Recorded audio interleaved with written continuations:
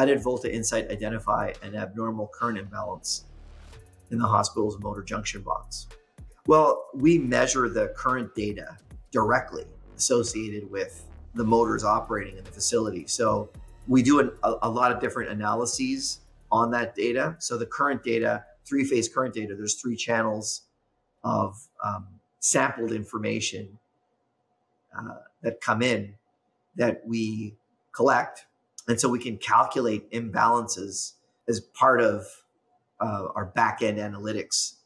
Once that data is collected, it goes into the cloud, and then we have a number of calculations and algorithms that run on it. One of this determining the degree of imbalance between the current phases. So we detected a specific kind of imbalance that I think relates to ground faults. And I believe that we were able to tell the facility that they already had some ground faults in their supposedly healthy operating ventilation system.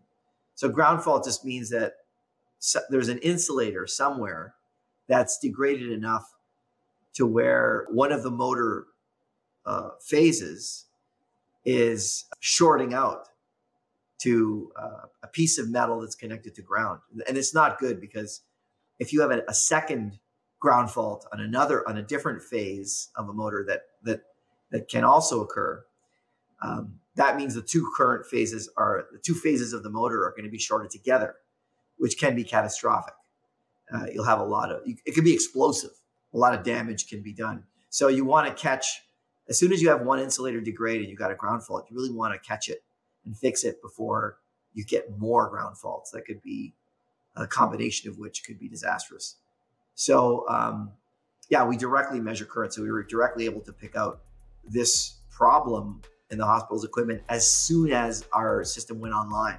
So the problem was pre-existing, and we, I think, essentially instantly found it as soon as we gathered the data into the cloud, which for us happens pretty frequently, like within minute intervals of collecting the data.